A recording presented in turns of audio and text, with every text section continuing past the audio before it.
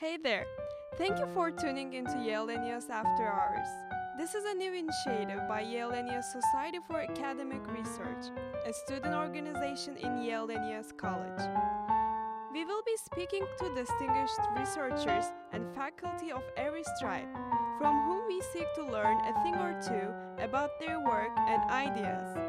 We will be uploading new episodes weekly, and we hope that you enjoy this special episode with Prof. Luke O'Sullivan. How do we know if history was as it is taught and apprehended if we do not have direct access to events in the past? What is historical knowledge, and does it have a purpose and any utility for us? Such are questions and issues for which we rarely spare a thought. So to help us think about how we think of history, we're very privileged to have the opportunity to speak to Professor O'Sullivan. Professor O'Sullivan is a historian of ideas and is the author of the monograph Oakeshott on history. He has published numerous articles in journals like the Journal of the History of Ideas, History and Theory, and several others, and is also a co-editor of Bentham's Correspondence for the collected works of Jeremy Bentham. So, to start things off, Professor, could you tell us more about your academic journey, what got you started, and what got you to where you are today? Right, very happy to do that. So I started off in history, and I quickly got interested as an undergraduate about the problems to do with historical knowledge. After all, one of the things about the past is that it's not directly observable, and on one popular account of how we get to know things, it's via sense perception. We take in sensations caused by things in the world around us, and we process them, and on that basis we can eventually make some knowledge claims. Now, the problem about the past is precisely that, well, you can't see it. So how then do we come to think that we can reliably make claims about what went on? So I became interested in that problem, and that led to the graduate work that I did on Michael Oakeshott, who has a couple of important books on that theme. And then to more general engagement with problems in philosophy of history and problems about philosophy of knowledge generally, although also because of my work on other aspects of Oakeshott to do with history of political thought and political theory, I've ended up teaching in a political science department. But yes, I'd say what I do is mostly history of ideas. And we understand that you're also a very prolific writer on the thought and works of Oakeshott. Do you mind sharing with us a little bit more about Oakeshott's conception of historical knowledge? Sure. So, as I was just saying, we have this problem of not being able to perceive the past directly. So there's the question of how do we come to know about it? And Oakeshott argues that, well, essentially we have to base ourselves on the evidence we have left in the present. So, for this reason, his account is sometimes called a constructionist one. We have to build up an account of what went on in the past by criticising the evidence we have available to us. So in some respects, this is an imaginative activity which is comparable to a literary endeavour. It relies on, in a way, composing a narrative of what went on, which isn't to say that you're looking to try and find an overall plot or direction in history in the way that you might in a novel or a movie think that there's some kind of story. This doesn't mean there's some overall direction to the past necessarily. Oakeshott wasn't a believer in a kind of progressive narrative of the past, but he did think that in some respects there was potentially a narrative quality to some ways of doing history. But on the other hand, he did also want to emphasise that history was in the broad sense one of the human sciences, in that it was critical, rational, open to dispute and debate, and that in principle all different accounts of the historical past were supposed to belong to one kind of ideal notional totality of past events so that they could mutually criticise one another. Historians have to be able to engage in meaningful debate about what went on. So the individual work of history isn't self-standing, it's a contribution in the end to a broader attempt to give an overall view of the human past. So, Professor, you mentioned something about history being something that is imaginative, something constructed. But this seems to run against the common intuition, that history is something that's an accretion of facts and truths, and all these are empirically testable, verifiable. What do you have to say to that? Well, I think in some respects that's right, that there's an anti-realist element to this account, in the sense that if the past is real, it remains inaccessible and unknowable. So the only knowledge we can have of it has to be built up out of evidence. But I don't think, therefore, that means it's not empirical in the sense of being unverifiable and untestable. The whole point about relating your knowledge to evidence is that you can criticise and argue about how you've reached your conclusions. The important implication, however, is that the past is not, in a sense, absolutely fixed. It can and does change, or perhaps reveal fresh aspects to itself, depending on the questions you choose to ask about it. In modern times, for example, the work of someone like Michel Foucault has been very important here, asking questions about sexuality or madness or penality that in the last couple of generations have sent historians and social scientists off in completely new directions. And so, in a way, this is a completely fresh kind of knowledge of the past that we're developing. So the past does, in a way, change and develop and grow depending on the kinds of questions we choose to ask about it. And that is indeed a little counterintuitive, because I do think that most people like to think of the past in the way that you say, but in fact even the personal past of memory tends not to be really like that. If I asked you where you were on the 3rd of February 2016, I'm sure you wouldn't be able to give me a quick kind of answer. You might be able to work it out, but in fact the personal past is also one that's not completely stable. Of course, there was a fact of a matter about where you were, but it may actually be unknowable. We don't have a time machine that can go back and show us, and even if we did, we wouldn't really know why you were doing what you were doing. There'd need to be some judgment and interpretation about what was going on.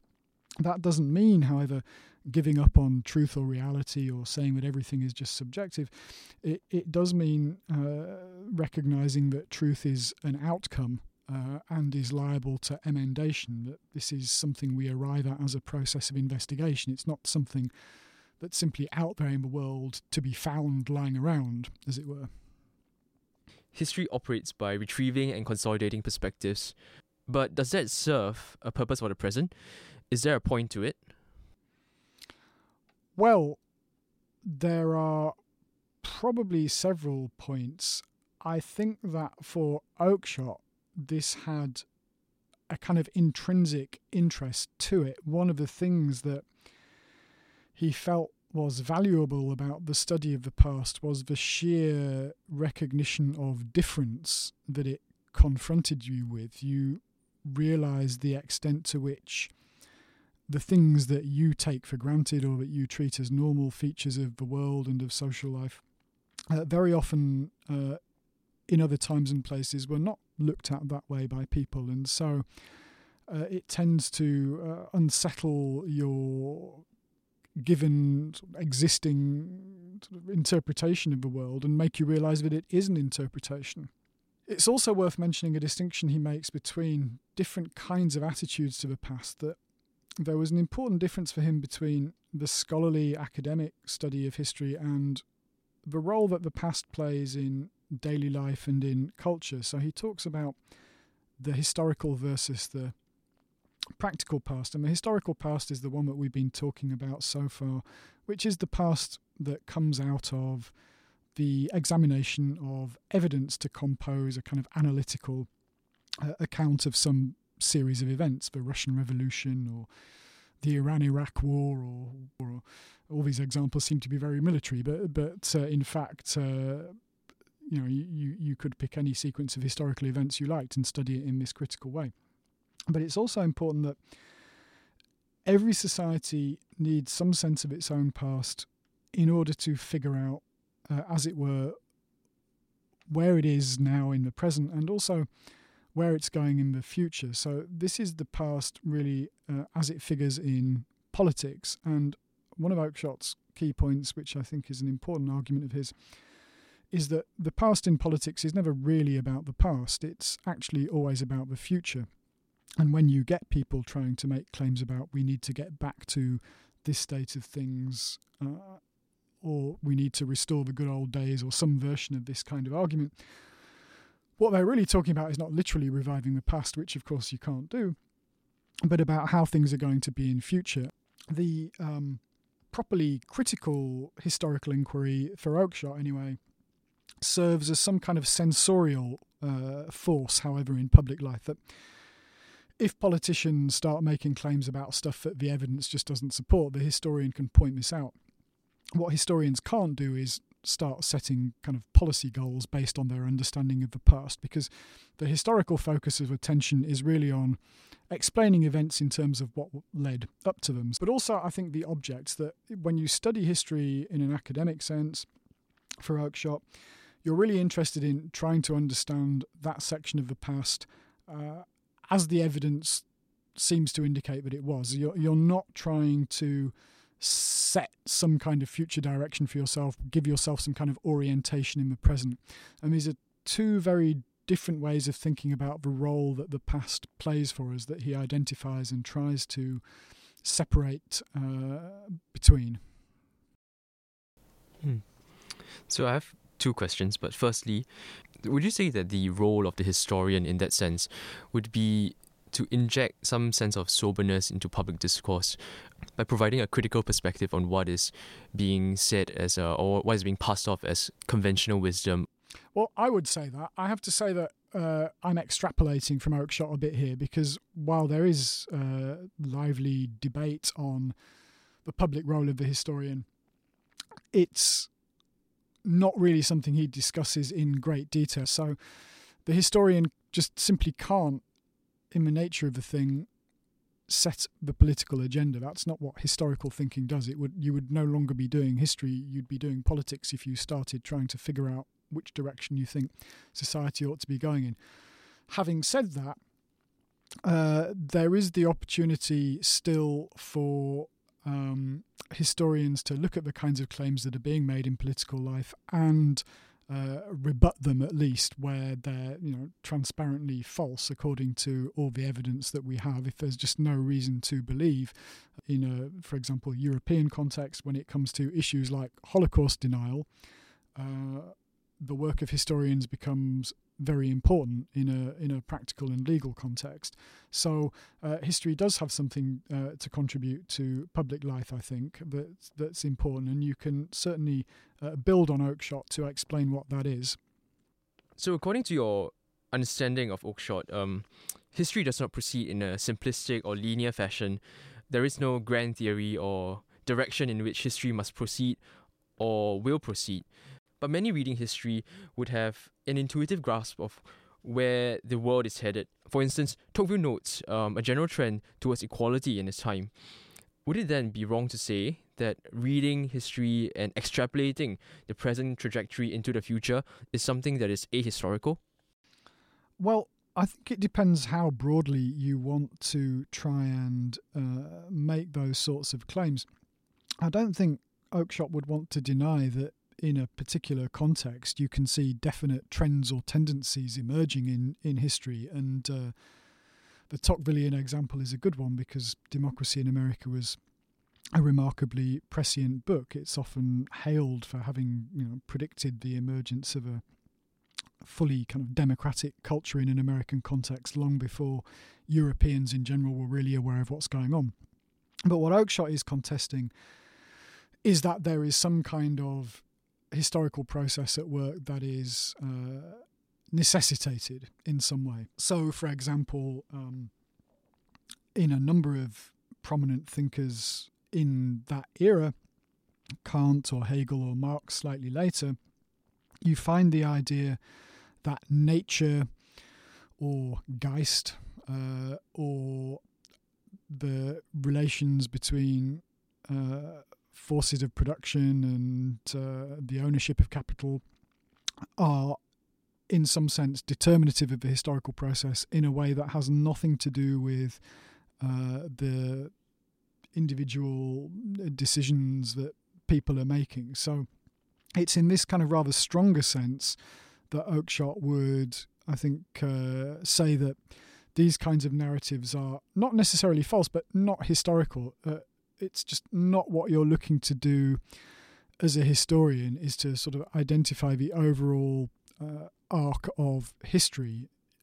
You can just be agnostic about that. So he's not saying that these things are perhaps entirely wrong, but just that this has nothing to do with historical knowledge. Now, the way in which he does tend to regard these kinds of hypotheses is that in fact they're versions of what he calls the practical past. And the point of, I guess, historical work is you just concentrate exclusively on the past, understood in terms of its own past, not understood on its own terms. Sometimes people talk about understanding the past as it was, and this is something that Oakeshott says specifically is not the goal for the historian. You don't simply take people in the past at their own face value or their own self-estimation. It's not simply a matter of deciding whether to believe what they say is true or false, because there may be things going on in the past that people back then were